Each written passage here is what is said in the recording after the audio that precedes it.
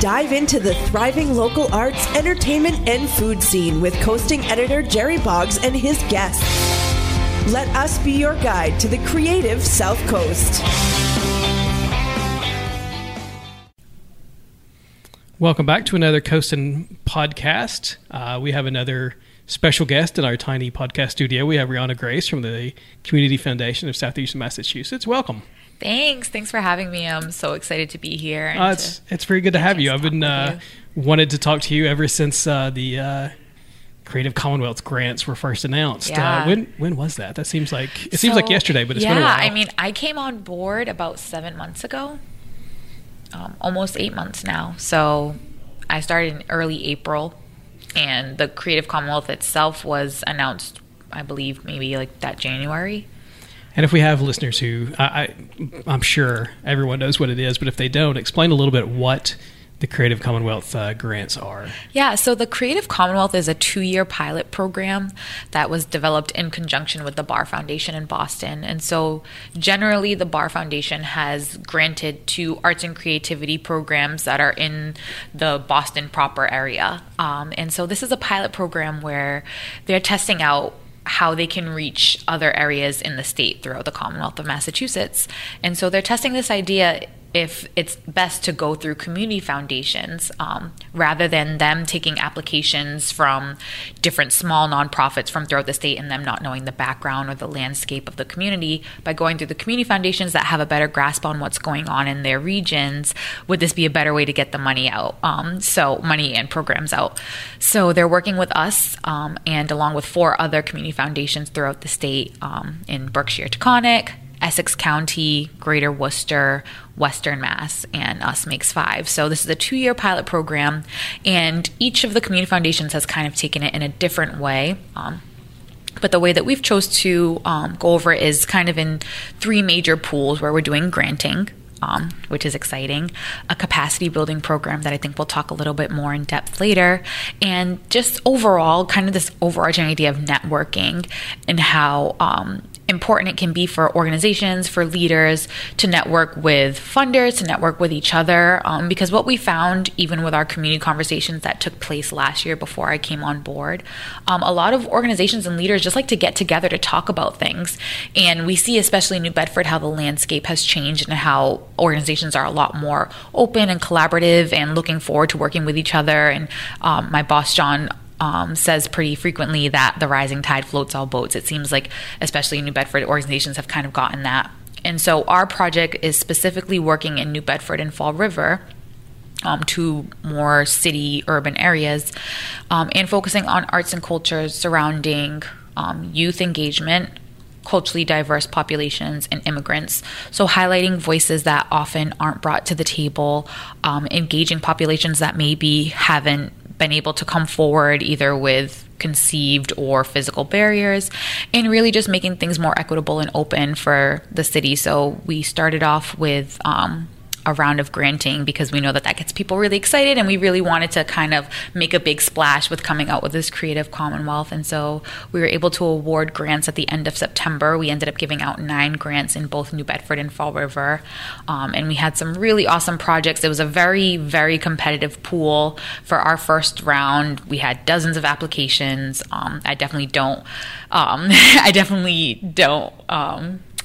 have any, I do not envy the committee that had to go over those applications, let's put it that way, because there are so many great ideas and just a lot of great programs and projects. And so not only were we able to use some of the money from the Creative Commonwealth for that granting, but we were also able to leverage philanthropy locally, which is another one of our goals, is really to get other philanthropists excited and see what's going on out there and hope that they'll contribute to the Creative Commonwealth as well. So I think that was a detail that kind of, I don't want to say skipped through the cracks, but maybe it was overshadowed by the description of the projects, because that was very fun. You know, the creative courts that the art museum is doing, where they're kind of redesigning and painting these basketball courts and getting the local kids involved, or the symphony orchestra going out in the communities and playing, you know, classical music in a community that might not normally go see the symphony play.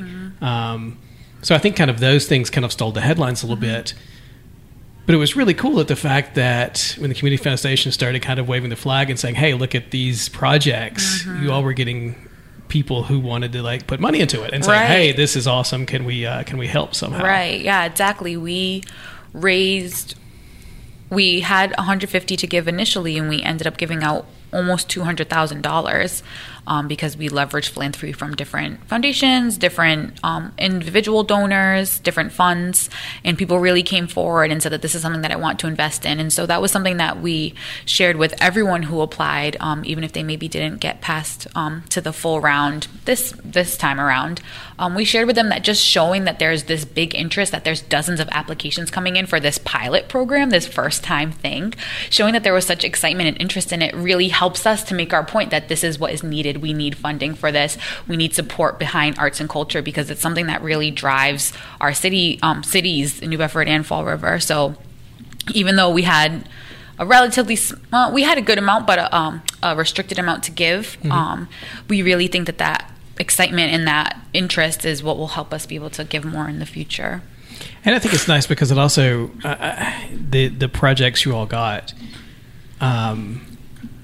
seemed to so perfectly fit the bill of what the Bar Foundation and what the Community Foundation was saying from the start of we're looking for projects that maybe are not, the 5th annual X festival or the 17th annual whatever. You want something new, something kind of that breaks outside the box of what maybe a lot of the arts community is comfortable with and familiar with. Right. We were really looking for not just artistic excellence, but innovation, bold, creative ideas that, again, it's not, which again, things are important. General operating is really important, and we understand that. But especially with this first round being public art specific, we really wanted things that are accessible, that are exciting, that are new, fresh, and just really exciting, innovative projects. And I think that we had a great pool to choose from, and both in New Bedford and Fall River, we're just so excited. Especially a lot of the projects will be picking up pace over the next coming months, and most of them will be kind of launching in summer or fall. And we are so excited to see what comes forward because they are some really exciting projects. And now going along with that, with the grantees, again, we kind of have that feeling of networking. So it's not just going to be I send them the check and check in, give us your grant report at the end. We really want this to be a two-way relationship between mostly me as the project manager, but working with these grantees and creating opportunities for networking, creating opportunities for shared learning and sharing of ideas, and just coming together to update each other. And so we'll really, especially starting in January, we'll really be connecting with each other more and more to create that network amongst the grantees themselves as well. And the other thing about the projects that jumped off the list to me is that it's not events, not performances that you buy a ticket for or pick up a ticket for or opt into. It's things that are brought to you. Right. You're delivering them to your doorstep. Yeah. You're getting some arts in your life. Yeah. And then you do with it what you want, and we'll see how that affects you going forward. Right. And that's I think that's an innovative way to look at it, and that's kind of a way of acknowledging that there are people who aren't going to consume it if we just say, okay, this is available, come get it. Right. No, exactly. And that's something that we really put a lot of thought into in terms of public art. What does public art mean? Going beyond just being accessible. For me personally, and for the majority of the people that we've been working with, we see public art as even a form of social justice where things are accessible and things are open to people that maybe weren't open to it before. So again, like you said, with the symphony, the music in the city, for example, and they're even planning to go beyond just classical music, and they want to play a range of varieties and genres, and they're going to be, like you said, basically at people's doorsteps in neighborhoods, not just on stage at the Z, which they put on a great show, but they're going to be in these neighborhoods with the creative courts. They'll be working with the children to get the input. With Super Flat, they'll be doing murals that are throughout the city and not just focused on downtown. When you announced the grants, I thought it was funny when your boss John Vasconcellos was bringing up pictures, and when he announced the symphony orchestra one, it was a picture of them playing in front of the Whaling Museum, because that was a picture you had, and he really made a point of stressing they're not going to be downtown. This is not going to be, an aha performance.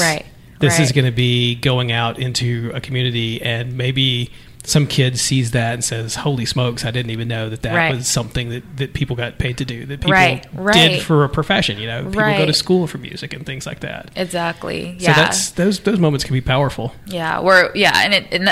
That's such a great point, because we realize that art goes beyond so many constricted ideas that we have of it, and we want to show children that there can be economic stability when you go into the arts. We want to show people that it can be integrated into our infrastructure, our streetscapes, our literature, our education. Like it goes beyond just something that's an add-on to your life. It shouldn't just be a privilege or something that once you've paid your bills, now you can go do art, because it should be something that's integrated into every step. And that's something that we are really trying to pull forward and get that idea into more people's minds. How do people conceptualize art, and what makes people are participating in arts and they don't even realize it. I think that's something that we're talking about. And we went to a great presentation where people were talking about just different surveys, and they'll ask people, do you participate in arts and culture? And people are saying no, but they're like, I don't participate in arts and culture, but I sing in my church choir.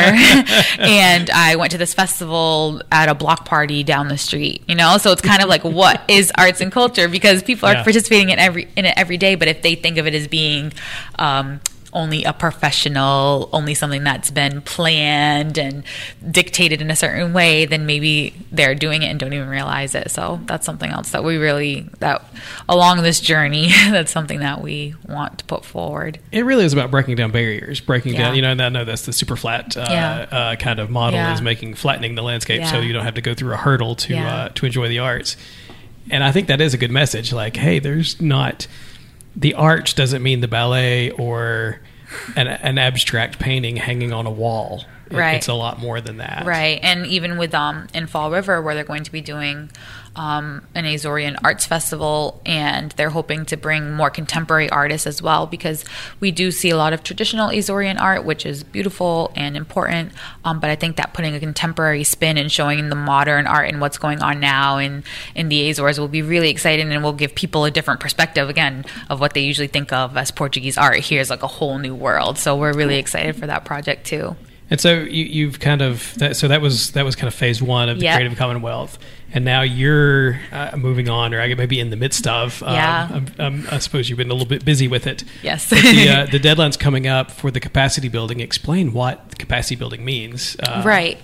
Yeah. So capacity building really is equipping organizations with the tools that they need to effectively and efficiently live out their mission. So what we're looking at, and that's why we've even started calling it, the program itself is called Building Blocks for Nonprofits, because we understand that even when you hear capacity building, I'm sure most of the audience is like, what does that mean? And so we're thinking, by calling it Building Blocks, that gives you the visualization that you're getting what you need to build your organization. We're helping you lay that foundation that you can build your nonprofit house upon. And what kind of building blocks is it? Is it fundraising? Is it looking for donors? Is it how you structure your board? What kind of things? Yeah, so we had done a brief survey to see what people are looking for. And once we get moving forward with the program, the consultant that we choose will probably do another pre-survey just to make sure that we're still all on the same page. But the examples that we were looking for, number one was fundraising, and that's through earned revenue streams and through like fundraising, grant writing, things like that. Marketing is something that came up a lot, marketing and branding, program development, board governance, HR and compliance. And something that came up that it wasn't one of the main things, but it came up out of the survey, was that a lot of organizations don't really have a formal way of program evaluation or of measuring their outcomes. And so it's really interesting, because when you look at capacity building, you kind of see how everything is all integrated. So maybe an organization will say, we don't need help with program development. We have great programs. We just need help with fundraising. But then if they look at the program development and you haven't measured your outcomes, so you don't know what audience were you aiming for. Well, we do want more young people. So maybe you need to alter your program development, and if it was more fit to that audience, you would raise more money because more people would be attending it. Yeah. Or if you help with your marketing, then people will know about the programs that they're good, that reach out to what marketing reaches out to this age group that can help you get the funds needed to hit your budget. So there's just so many different pieces and how they really are all intertwined, which is interesting. But to no surprise, fundraising really was what came up the most. And so, of course, that is something that we'll be focusing on. But throughout all of them, we definitely will be looking at as well, like measuring outcomes. And also with a focus on diversity, equity, and inclusion. We think that that's something that's really important for organizations to recognize, how to make their practices more equitable. We've been looking at it as from a funder perspective, how to make our funding more equitable. So these are all things that we think are really important. And again, the organizations that are selected to take part in the cohort will probably be surveyed again through the consultant that we go with. So we've decided to work with a consultant to carry out the program. So rather than having me organize it, and especially with this being a pilot, we'll be using a consultant that has top-notch expertise that will be able to carry out the programs, which is really exciting as well, that we'll have this opportunity to have some really stellar presenters doing the workshops with the cohort. It's nice because I'm sure that these groups couldn't go out and hire these consultants to do it. Right. You know, they just don't have that kind of, because your aim is for, I think there's a limited budget to qualify for this program. Is that right? Yeah, we were looking. Group. Yeah, smaller nonprofits. So originally we had said under $250,000, and we realized that some that are a little bit closer to that, but might be a little over, still are needing that help. So we've allowed people to self-identify as smaller, but definitely, yeah. And there's some. I mean, some that we're working with are at like 10,000. So it really is. And so they're not going to hire a consultant and say, "Hey, right, tell us what we need to do differently." Let's spend thousands of dollars on a consultant. Exactly. So that's something where, again, working through us with this initiative, we're able to bring in resources that maybe wouldn't have been previously, or most likely wouldn't have been previously available. And again, with this being a cohort style, it's not a one session and done, because we have had some things like that and some grant writing workshops, and those are all great and very, really helpful. But we're our plan is that by having this a cohort style, have it be over the course of 6 months, have them be in a group that they're learning with together. Again, that goes back to the networking idea. But also just having those people together for that shared learning really creates a different experience rather than something that's one and done. And that's another thing with capacity building, is that it is a long-term thing. It's not something that happens overnight, and we get that. It's really something that is a lot of time and effort, but at the end of the day, it helps you to create a better foundation for your nonprofit. So we will be offering a small grant at the end for those who complete it of up to $2,000, but really that pales in comparison to what the resources are and the key strategies that you'll be learning to help your organization, because when you get that grant writing strategy, you can apply for grants that are tens of thousands. So it's really giving people the tools to help build for their future and really be able to fulfill their mission. Yeah, John Vasconcellos came in when the Bart Klarman grants were announced for the Zaatirian, the Art Museum, and the Symphony Orchestra.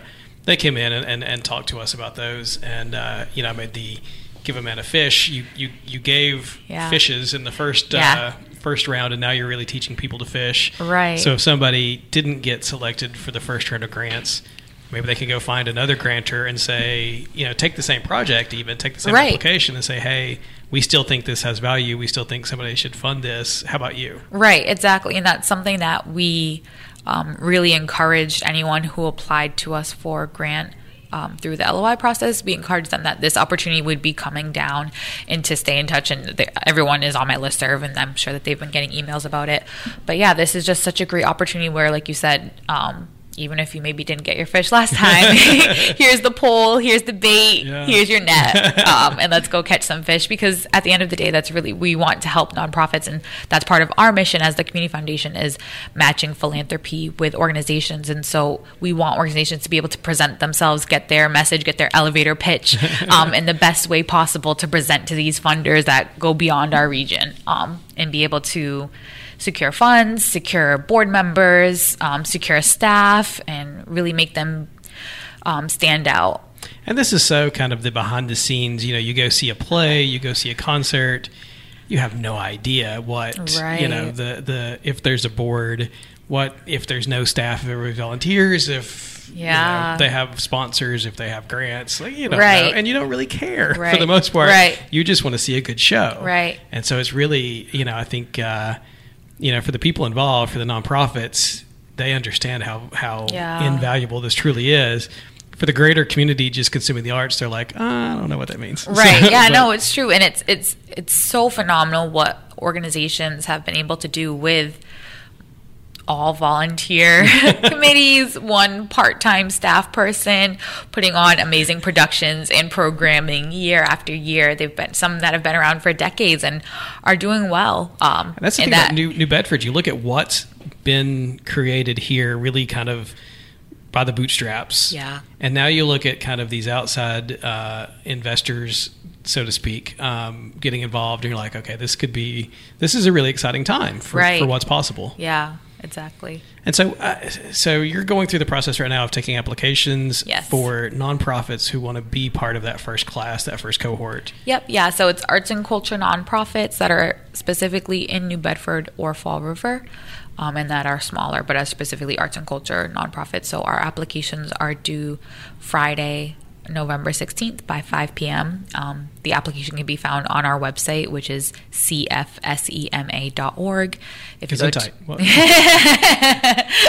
Community Foundation, Southeastern Massachusetts. Say it again. cfsema.org.